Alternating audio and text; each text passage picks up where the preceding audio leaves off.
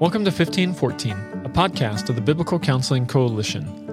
1514 draws its name from Romans 15:14, where the Apostle Paul encourages the church that they are full of goodness, filled with all knowledge, and able to counsel one another. I'm your host and the Executive Director of the BCC, Dr. Curtis Solomon, and I hope you enjoy today's episode. This episode is brought to you in part by The Gospel for Disordered Lives, a new book from B&H Publishing, authored by Kristen Kellen, Rob Green, and Robert Jones. Thank you for joining us for this episode of 1514. We are excited to have you as part of our audience. 2022 is right around the corner, which means a number of things are going to take place, but one of those is the end of the Building Bridges campaign for 2021. We haven't quite crossed the finish line of our goal of $3,200 a month in ongoing monthly donations, so if you want to help us push across that and achieve that goal, as well as achieving our mission of fostering unity around the primacy of the Word of God and the care of souls, please jump online today and sign up to give that monthly recurring donation. We are in the midst of our third phase of the Building Bridges campaign, which is looking to the future. So we've been introducing you to some newer authors and newer leaders in the biblical counseling movement, and today I have the chance of sharing with you the personal story of one of those. Our council member from Ecuador, Juan Moncayo, joins us today. You can look back in our archive and listen to the podcast that I did with Juan before to get a little bit more understanding about what's going on in Ecuador in biblical counseling. But today you're going to get to hear Juan's testimony, his story of coming to biblical counseling, what ministry is like for him as a pastor in Quito, and what he is working on educationally and otherwise in biblical counseling. We're excited and praying that the Lord will use Juan mightily and powerfully for decades to come in the biblical counseling movement and in the kingdom of God. So thank you for joining us. I hope that you are encouraged by what you hear and you have a wonderful Christmas holiday. So Juan Moncayo, thank you so much for joining us for this episode of 1514. Oh, dear brother, it's so great to be here with you. Thanks for the invitation. Oh, it's my pleasure. Well, for those who haven't gotten to know you yet, could you please introduce yourself to our audience? Well, my name is Juan Moncayo. I have a long Ecuadorian Latin American name. So here I'm Juan Fernando Moncayo, but it sounds a lot like like a crazy name for like a movie or something. But I was born and raised in Quito, Ecuador. By God's grace, now I'm back in my country after 10 years in the U.S. I'm the lead pastor of La Fuente Church. La Fuente became the first ACBC training center outside of the U.S. Other than South Africa. Well, the first one in a different language that it's not English. And by God's grace, that's allowed many ministry opportunities here in the region. I'm the lead pastor, so I get to preach and teach and also counsel. We're involved in a lot of biblical counseling training. Most importantly, I'm just a big sinner saved by grace, and I get the huge privilege to serve the Lord here in my country, which I'm really grateful for. Yeah, well, praise the Lord for that, and we're really excited for the work that's going on in Ecuador, which we'll have you share a little bit more about later. But just the work that the Lord is doing through you and your family. Go ahead, tell us a little bit about your family as well. Tell us about your wife, kids. I'm married to Marissa. I met my wife at Masters University. At that point, it was Masters College. I was doing sound for chapel, and she was the singer. And we were really good friends. And it was really, it kind of is a long story, so I don't want to give you all the details. But like at the end of the day, I went back to Ecuador and she stayed in the States. So we both were older when we went to Masters, and we both found ourselves kind of with broken plans and going back to our parents' houses, like at the kind of mid-20s. And like that was not the plan. And I was just so encouraged to just have a friend in which we will just chat and just realize that we're working through some of these things. And then at some point it was almost like, hey, wait a minute, and we started like chatting more. So we got married in 2010, and 5 days later we came to Ecuador. So it was like right away. My wife is she's an incredible woman, and she came with no Spanish. Now she counsels in Spanish, and she's doing an incredible job. And now we have two kids, a 3 and a 5-year-old. They both were born here in Ecuador. So we're pretty busy, and we're just extremely grateful. Yeah, no doubt. Well, that's fascinating. I don't think I knew that you did sound for Chapel Media. I did sound in Chapel Media when I was a master's student back in the day too. Oh, there you go, man. Yeah. That's another connection. Didn't quite overlap at that time. A little bit older than you are, so there you go.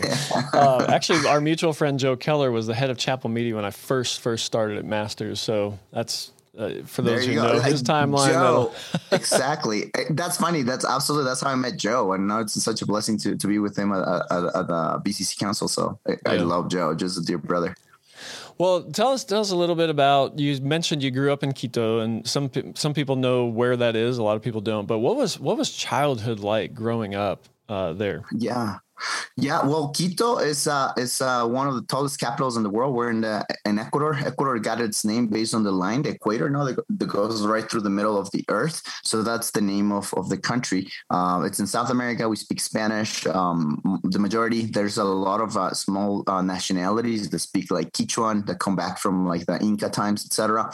So I grew up here. My family was a family that was really connected to the Catholic Church. My dad, and I think that's even part of my desire for counseling, to study counseling, is that my dad grew up in a really rough situation. My grandpa went to buy bread when my dad was 6 years old, and then he never came back. And my dad found him like years later, with another family. And my dad really worked through that anger and just trying to navigate that. And my dad would be really careful, but really he will share, some of those things, and a lot of alcoholism. And, like for me it was normal. Like whenever there was like a party, like right now we're in December, and December is a crazy party time in Ecuador, because the beginning of the month you have the foundation of Quito, that is my city, and that's like a big party, so for me, I have memories as a 4, 5, 6 year old, like seeing people drunk around you, and like people like trying to kind of take you to like a back room, kind of like, and like things like that.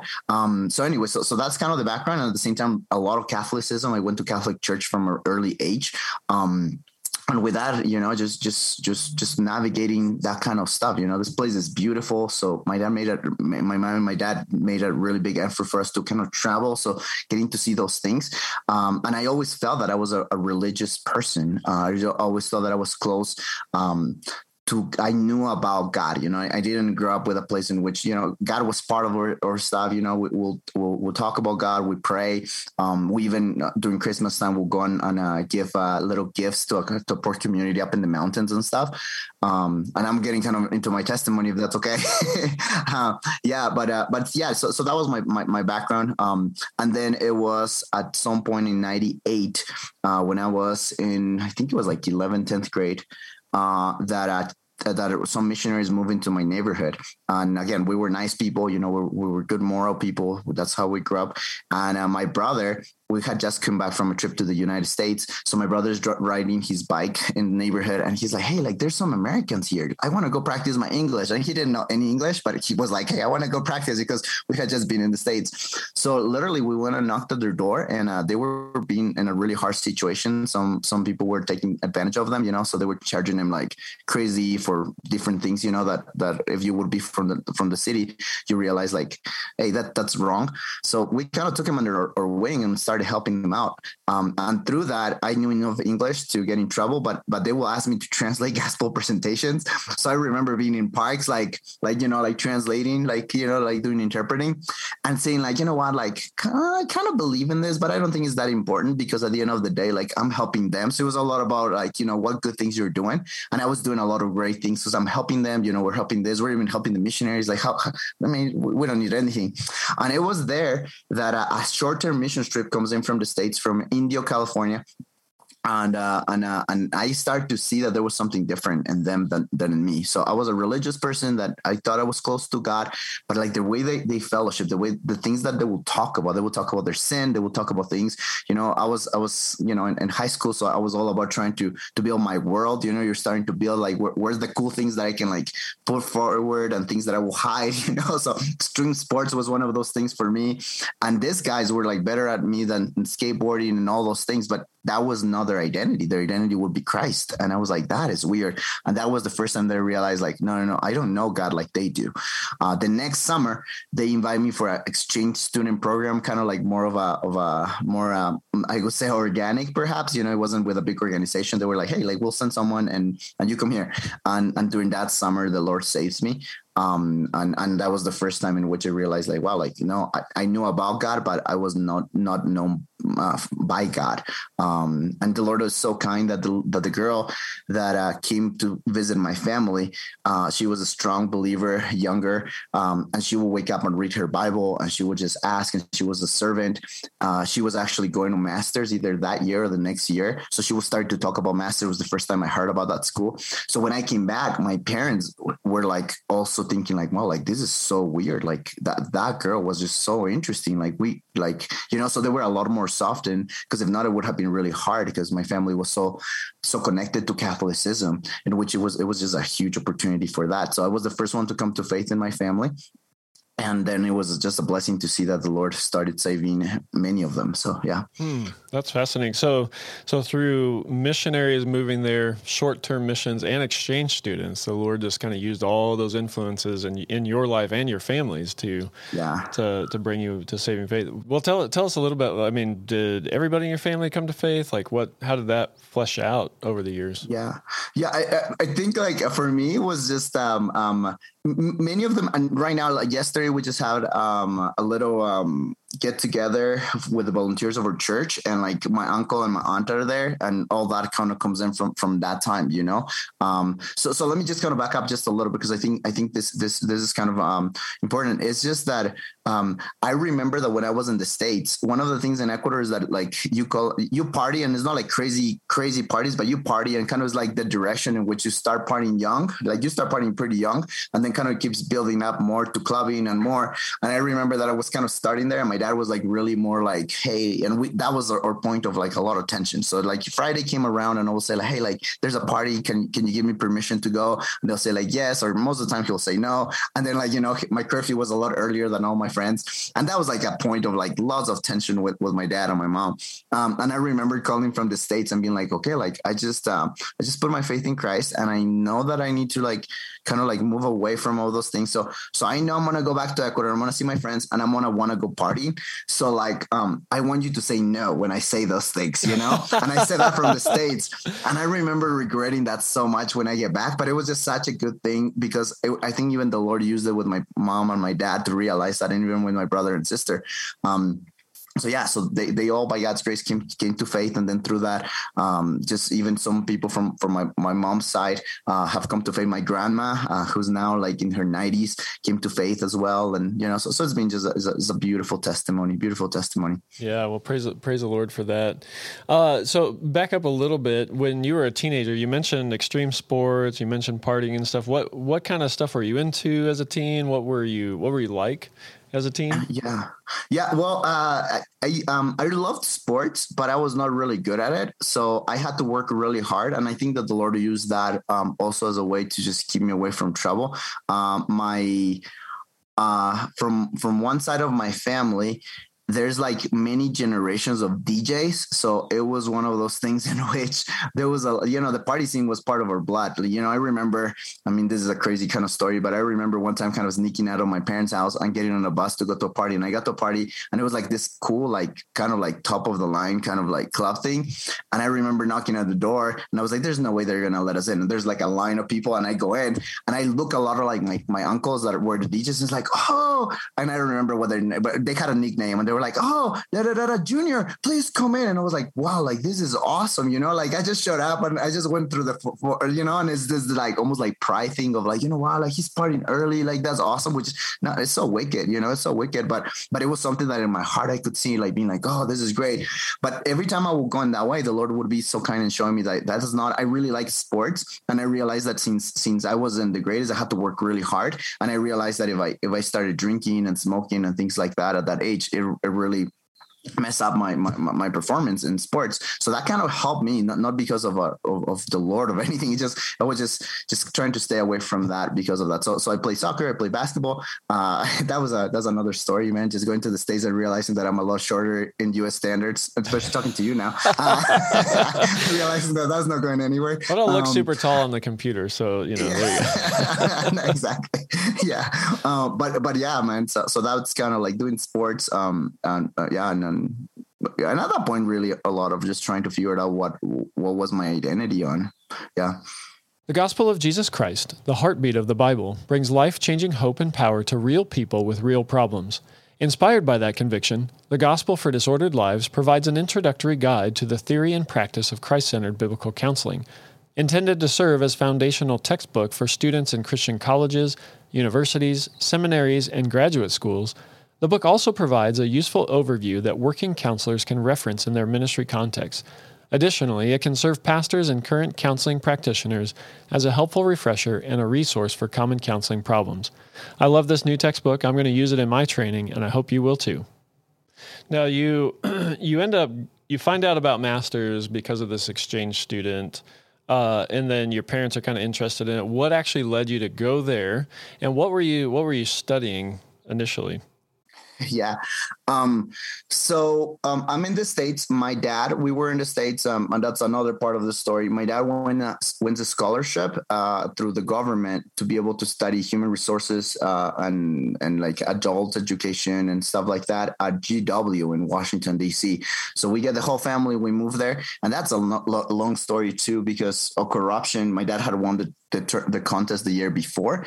And because of corruption, they literally, we had already sold some things. And because of corruption, they said, like, no, you can't go. There were people that were after my dad and they were like, you can go. And that for me was like super heartbreaking, because I saw not only that was time in which I was realizing my own sinfulness, and then just not only to see my sinfulness, but the sinfulness of people outside that would be really spiteful to try to make this not happen, you know? And I was really angry, and that was a really hard season. And that's where the Lord used to around that time when I go to the States, et cetera, all know that happened. So anyway, so we go to the States, my dad finishes his education, and then they go back to Ecuador. And I had the opportunity to either stay and study under student visa or go back. And I did some research, and if I went back, I had to redo, I think it was 11th and 12th grade. So it was like, there's no way. So I had to try to stay in a way. So I ended up staying, and then it was really hard because as an immigrant, you know, my language skills were low. I remember going to a school counselor, and I was like, I really want to go to college. And it's like, no, just go to a trade school. Like you just go to a trade school, like just secure something. And I was like, no, I really want to go to college. I really want. So I kind of had to fight that thing through. I some people from church for the first time, you know, at that point I was a believer, and it was a blessing that some people from church were like, okay, we're going to help you with that. So I applied to a bunch of schools. And I even got some scholarships, but I didn't know how to fill out those applications. So then they'll find out that I was an international. And like the scholarships, obviously they will go away. They were like, no, that's for a U.S. citizen. That's for, you know, and that was so discouraging. And then my mentor that now has been ascended to be with the Lord, Tom Leake at a church in Maryland, he was like, hey, I think you should go to Masters. And I was like, I don't even know what this is about, you know, but he was such a dear friend and a dear mentor, discipling me. And, you know, when I didn't have a place to live, they let me into their house and stuff. And so I honestly applied because he told me to apply, but I was like, there's no way I can't even afford the public schools. How am I going to afford like the private school? Like, there's no way. Like, I'm just doing it because he told me to. So I do that, and then they give me the bill, and the bill is huge. You know, so I was like, okay, there you go. It's not happening. And at that point, brother, and again, like, this is kind of all crazy, but at that point, I was kind of volunteering with a travel company that would do kind of evangelism and like pro-life stuff and all that kind of stuff on the road on various music festivals around the US. So I'm like driving, you know, so I apply. I'm like, I'm not sure. I'm probably going to go to community college next year or something like that. I'm already in community college. That's probably what I'm going to do. And I'm driving, and Masters already tells me like, okay, you can afford it. And then I was blogging back there before blogging was cool. Like, I don't think WordPress was even available back then. It was like a website called Zenga. So I used to blog there, and in ways that only like just the providence of the Lord, brother. Like I sent a blog, and like some people, friends of a friend, they're like, hey, like I always wanted to go to that school. I would love to help you, like for you to study. And they like really helped in like huge ways, like incredible. And they didn't even know me. And they started helping me. But even through that, there was a gap. So I was like, even like that, you know, there's a saying in Spanish, there's like, you swim the whole way to die, like in the shore, you know, and that's how I felt. So right around that time, I remember I was in New Mexico at a gas station, just, putting gas on the van with a trailer. And I get a call and I'm like, this is a call. I don't know who this is. And I'm like, hey, like, you take it, because I'm not supposed to pick up a call when I'm on the phone, like the air. So I go in, I open the call, and it's like, hey, like, it's from Masters. And right now, because of the situation that was happening in Eastern Europe, like, one of our students can come in and you're the next person down the line.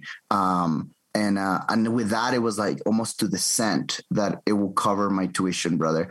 And it was absolutely incredible just to see the Lord's provision. And then after that, there was one more step that meant that I had to go back from the States to Ecuador and ask for a visa. And that's also a crazy story, because I am there in line, and around that time, like, you couldn't get that many visas. My sister went with this huge folder with some people from the States that were helping her financially, financial aid, all those things. And my sister got denied like the year before. And I go there, and I literally, my folder is like 3 pages, it's the acceptance letter from Masters, and then an email from someone that I don't really know saying like, hey, we'll help you. And those 2 things are my only thing, and everybody's coming in with this huge folders with like bank accounts and like tax returns and everything proving, and they're saying no. And I come in with this. So I'm like literally shaking as I'm waiting for my name. And I'm like, I need to do something. So I pick up my backpack and I came out, and I think it was like, Let the Nations Be Glad or Desiring God. And I just opened the book and I start reading. And at that point, they're telling the story, and I'm going to mess up their names. I don't remember, but there's a story in the chapter of persecution about, I think his name is Anastasia or something, in which like there's this young lady that was meeting, obviously like kind of being persecuted. And like the police will come in and beat him up, and they will tell him like, if you meet again, like this will happen to you again. And it happened once, another time, and another time. And the story tells that at some point they come in and they're going to beat up this teenager, this girl. And one of the main guys, like the leader, says like, do not touch her. And one of the guys says like, okay, like fine, you want to beat her up, that's fine, you can beat her up. And then he says like, no, I beat her up so much that I haven't even beat up people, older people, and she's still here. Oh man, I'm getting emotional sharing this. Whatever she has is something we don't have. And it shares that story of like the faithfulness, man. And I'm like sitting there in the waiting room, waiting for my appointment. And I start crying, man. So I'm crying. And then at that point it's like Munkayo or my number. So I come forward. I'm literally like kind of crying. And I'm like trying to like there, but I'm like, man, like if there's people getting persecuted around the world for like the gospel, like, and the Lord is doing such incredible things. Like if I get a visa, that's cool. If I don't get a visa and I want to do things right, like that's okay. And God will have a plan. And I remember the face of like the counselor, I don't know, like the person that's there, but the worker there, and is asking me questions like, hey, like, so where are your bank accounts? And I'm like, I don't have any. So what are you doing? It's like, well, like I said the same story I'm sharing with you. And I'm like, that's what's happening. And I feel that if God wants me to be there, I'm going to be there, and you're going to give me a visa. If not, that's okay. And I remember their face being like, oh, and then like kind of like chuckling, being like, you know what, like you have a visa. And I remember coming out, and my family are like, wow, like that's like, because we've seen so many people getting denied with all this crazy stuff. And anyways, man, I don't even remember what your original question was, but that was incredible. And just to see the Lord's hand. And that's how I ended up in Masters. And in Masters, I met my wife, and at Masters, I got introduced to biblical counseling, and Masters, I met with some of my best friends.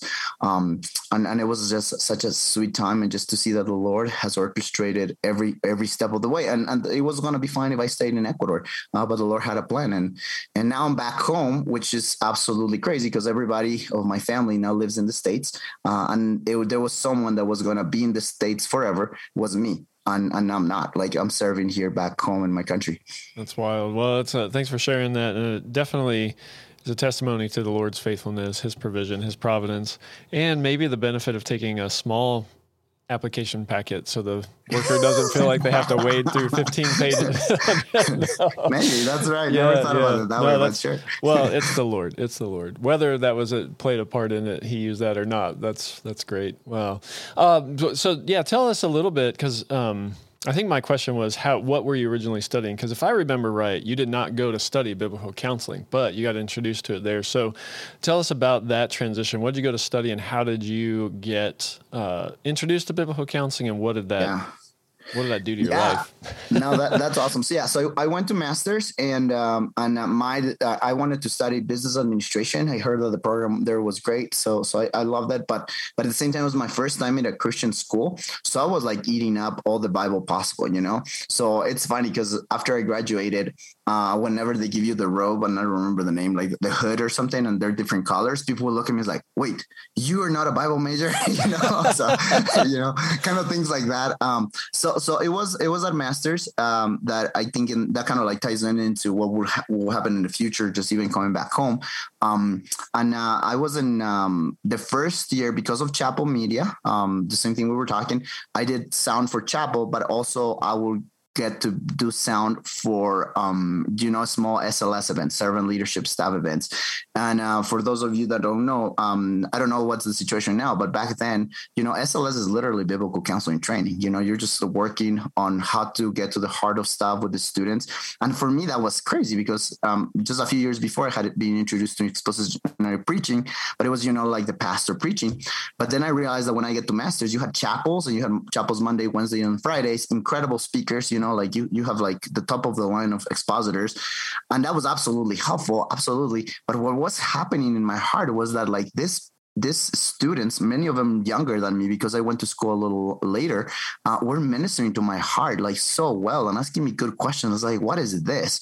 So then when I started going to make sound, set up sound for these meetings, Joe Keller, Mark Tadlock, they're just sharing about like the heart on these things. And I was like, that's what I want. I didn't even know it was called biblical counseling. I just thought I was just, like helping people with life.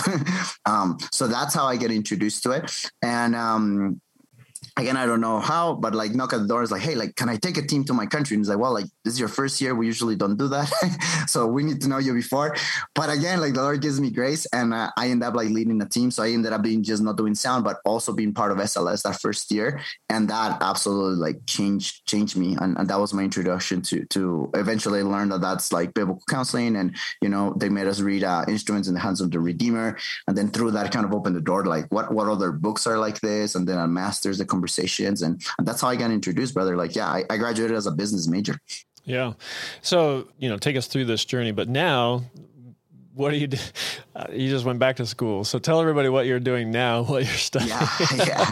Yeah. No. So pretty much, after graduating from school, I had other plans to stay in the US, live the American dream, and nothing wrong with that. But I just wanted to be focused on like serving. And at that point, the Lord breaks all my plans. So even from relational plans and future marriage plans to like work scenario plans, because what I mentioned to you before that I was working with like music stuff, and I had been a kind of a roadie guy, and I had like some job offers from like really big stuff, related even to Weldon Media and, like the Narnia thing that was going with Disney at that point and all that. And I had like this crazy job offers, like everything was set up after I graduated, like this was going to be awesome.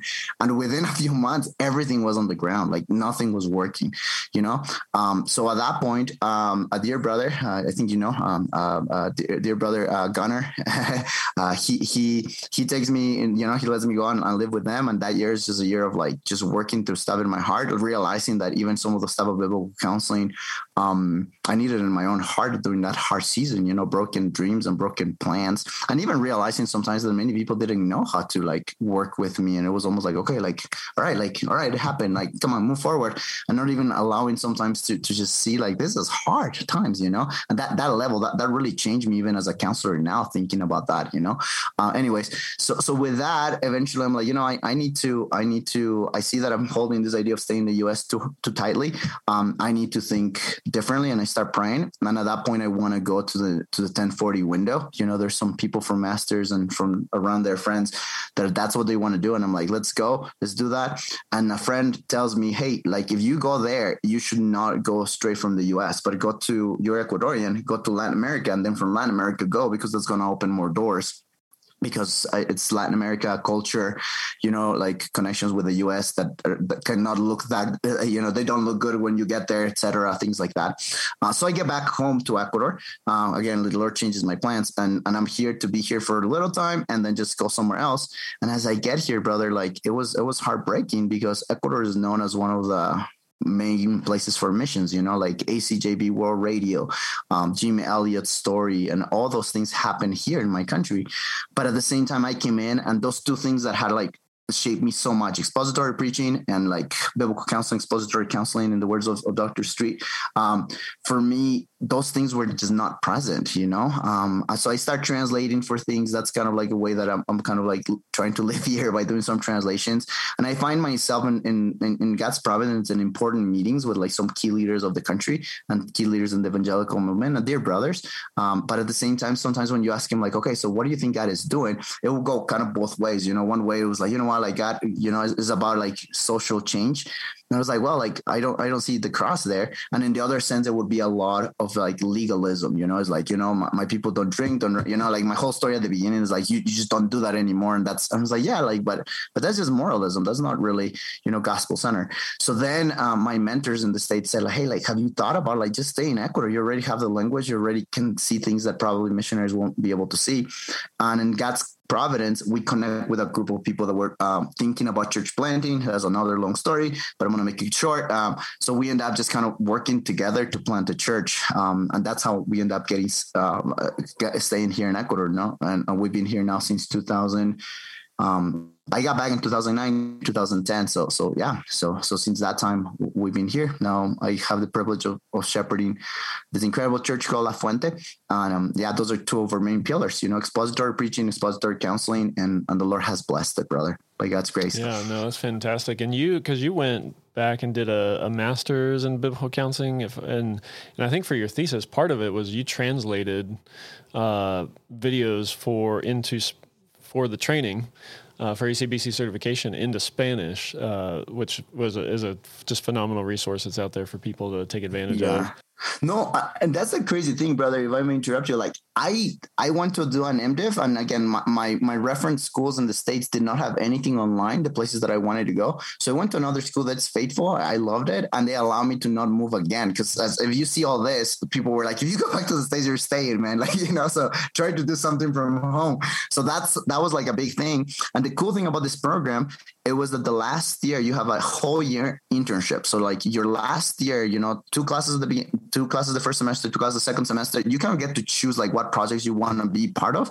And one of them was doing these videos, So again, like our desire was not going anywhere else. We just want to be faithful in our local church. And we had a group of 5 to 10 leaders, maybe like possible leaders, and that's like, when there's like someone that is like kind of faithful, it's like, you're going to be a leader kind of thing. So you just wanted them to watch. And I was like, okay, how do I train him in biblical counseling? I'm still kind of navigating some of these things at a more formal thing. So I found some videos online from BCDA. And again, it's so funny, the biblical counseling world with all the acronyms. So this was Biblical Counseling Discipleship Association of Southern California. And they had some videos online in YouTube. So we translated one. And we put it online, and then during an ACBC conference, got to meet dear brother Wayne Johnston, and he gave me access to be able to translate all of them. We did this whole thing, we translated them. But what was really neat, brother, is that I gave the link of this first 4 videos that was like kind of the core to our leaders, and we're like, okay, like watch him, and I'm like kind of looking at the views just to make sure that people are watching him, and we go from like 1 to like 5 views to 10 views to 100 views to 500 views to like thousands of views. And then I'm like other people are watching this. So we put an email with the videos, and we start getting messages from all over Latin America saying like, hey, like this is, there's nothing like this at that point. So please, like, can you please help us? And through that, it's where the Lord just allows us the huge privilege to train people around, and then people are sending us emails like, please, can you tell us like more information other than these videos? So part of one of my projects was to create that curriculum. So I created a curriculum with the videos. I'm like, I like videos, but you can't just train biblical counselors with videos. You need some interaction. So include those kind of elements. I take a class at Masters with the MABC with a personal sanctification project and Bible memorization. So kind of did that all together. And that's how kind of the Lord just uses it, brother. And it's just crazy because I've had the privilege to travel a little bit here in the region. And then someone just looks at it, you're weird. And I'm like, hey, hi. It's like, you're the voice. And I was like, what? Like, what are you talking about? And they're like, you're the voice behind those videos. Like, oh, and like incredible stories of the Lord's kindness and what which, someone was looking at from a training perspective and also from a counseling perspective. I was going through some really bitter thoughts about some situation that happened to me, and looked at the video on forgiveness. And it was the first time that I realized, that the Lord has forgiven me and that I need to forgive others and how to forgive others. And it's just, it's just such a privilege, brother. Like I can't, I can't even express it into words. Just what a privilege to be able to be used in that way. Yeah, no, absolutely. I think a lot of our audience can relate to that, just in the sense that we love helping people, and to get to be in the front row as God is working in people's lives and our own. Hopefully we are looking in the mirror too. There's just nothing like it, and it's phenomenal. So, tell everybody, you started a PhD recently. Yeah. Yeah. What are you studying? Where are you going? How's that going for you? Yeah. Again, like I was running away from any further studies. Oh, I know. We were chasing you down, but yeah, exactly. That's true. So thankfully, there's people like you and others that were like, "Hey, brother, like by God's kindness, there's some grace there in which the Lord is using in Latin America, and there's not many PhDs in Latin America in biblical counseling. So after much prayer and much like fighting against it, and getting dear friends like you and others being like, hey, like you should consider this. So I started a PhD. I got accepted. I think it was like almost over a year and a half ago, or a little more. But the church is small, so I want to be careful and get things with the family also, like in a good place. So yeah, I started the PhD at Midwestern. This is the background of I like the background of this is their library. It's pretty cool, the Spurgeon Library. So yeah, I'm starting.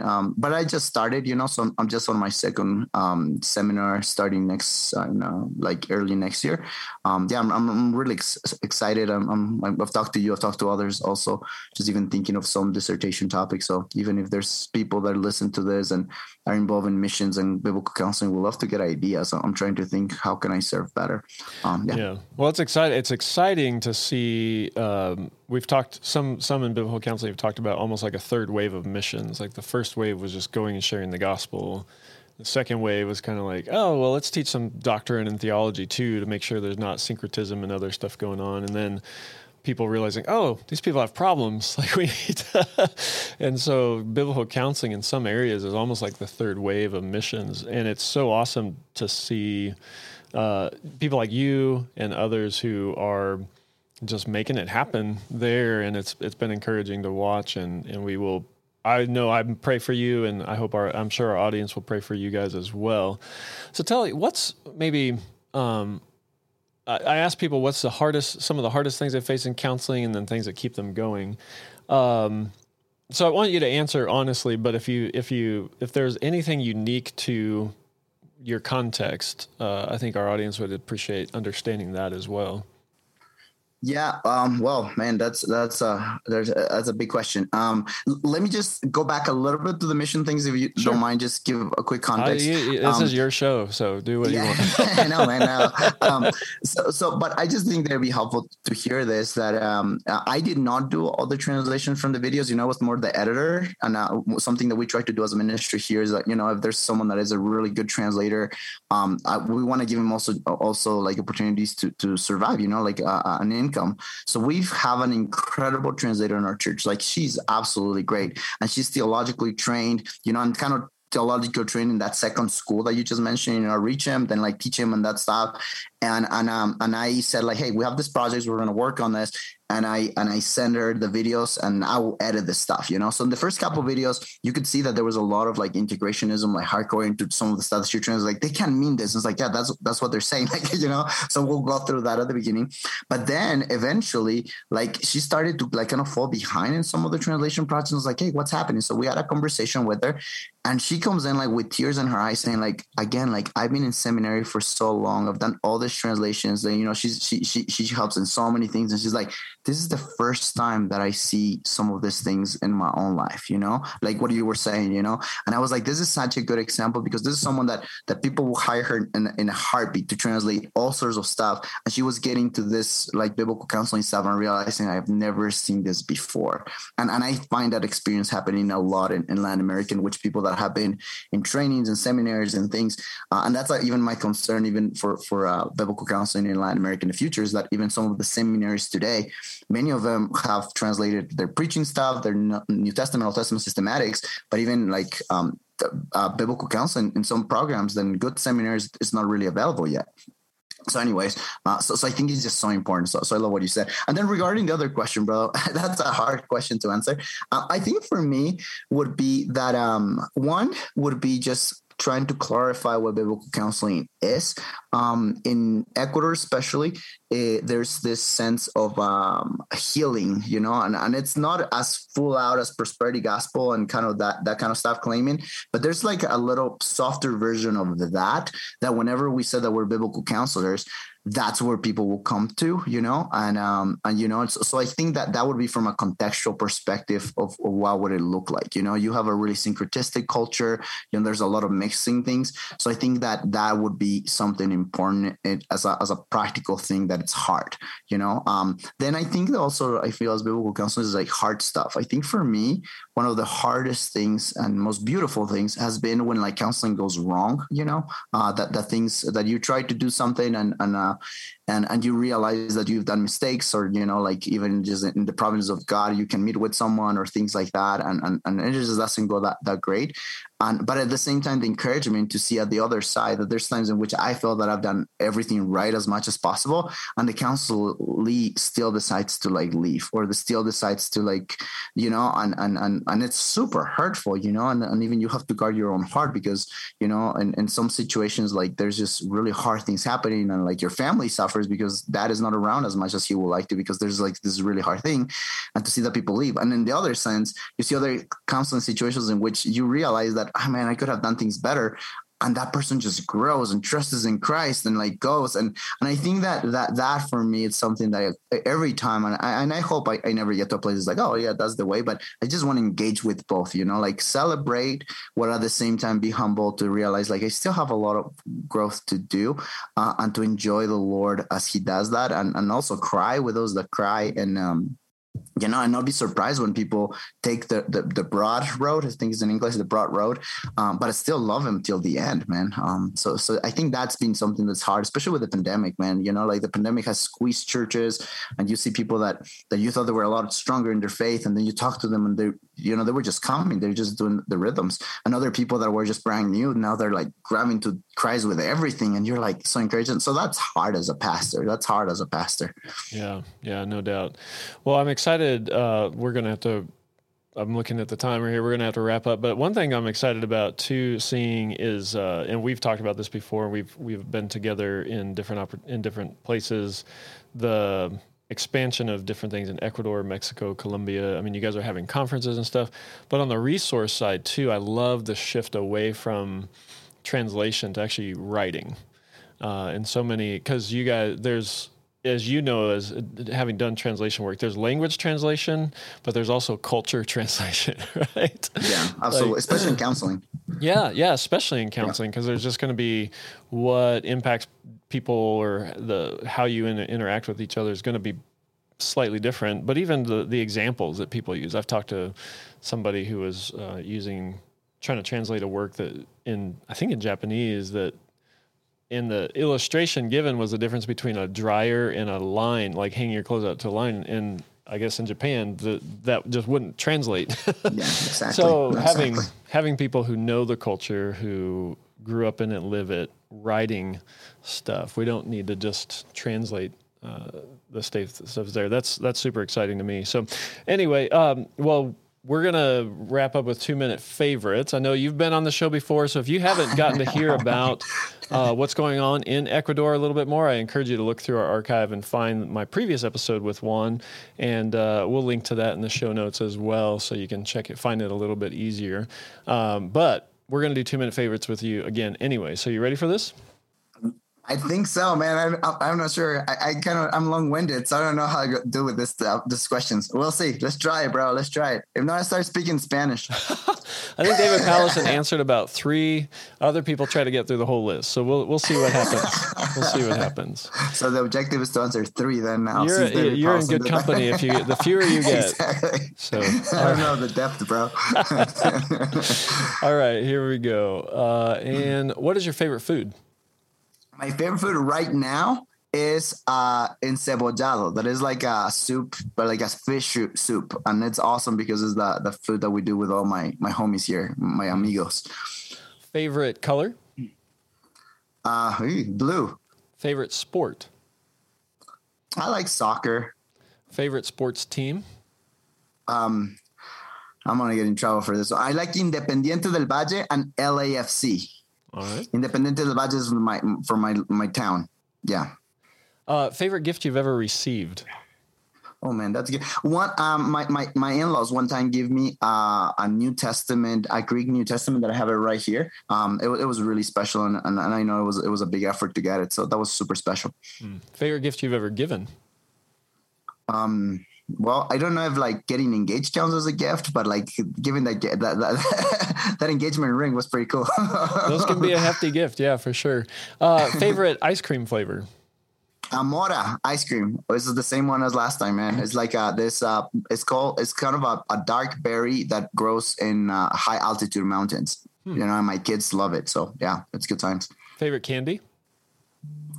Oh man, I'm not a candy kind of guy, so I'm not sure what to tell you there. Can I suggest a cookie, man?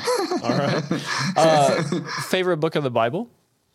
I love Ephesians. And then David Paulson comes to mind as well. You know, all your counseling you can do through Ephesians, and teaching through Ephesians was absolutely awesome. Favorite book outside of Scripture? Oh man, that's a hard question. Right, I could tell you which one is right now. The Shepherd as leader, and also I just keep my mind right now is Jefferson. The Minister as Shepherd, by Jefferson. I really enjoy that book. Favorite word? Oh man, I don't. I like the names of my kids and my wife's name. I just really like saying those words. Those are good words. That's probably the best answer I've heard yet. Well, that wraps up our 2-minute favorites as well as our time together. One, thanks for translating soccer into English or to American for us, and and thanks for being with us on 1514 today. Yep, that's right. That's right. Well, thanks for being on the show with us today, brother. Grateful for you, and thanks for everybody, and like please support the work that the BCC does. I'm so grateful for that, and just even your emphasis on not only the US but internationally. It's such a need, so please support this great ministry. Thank you for listening to today's episode of 1514. If you'd like to find out more about the Biblical Counseling Coalition, you can visit our website at biblicalcc.org. Special thanks to our podcast engineer, James Wills, who does all the post-production editing to make this podcast sound so wonderful. Also want to thank my assistant, Carrie Felton, for helping to arrange these interviews. And a special thanks to Andrew Riddell, who composed and recorded the music we use on 1514. I hope you have a wonderful day.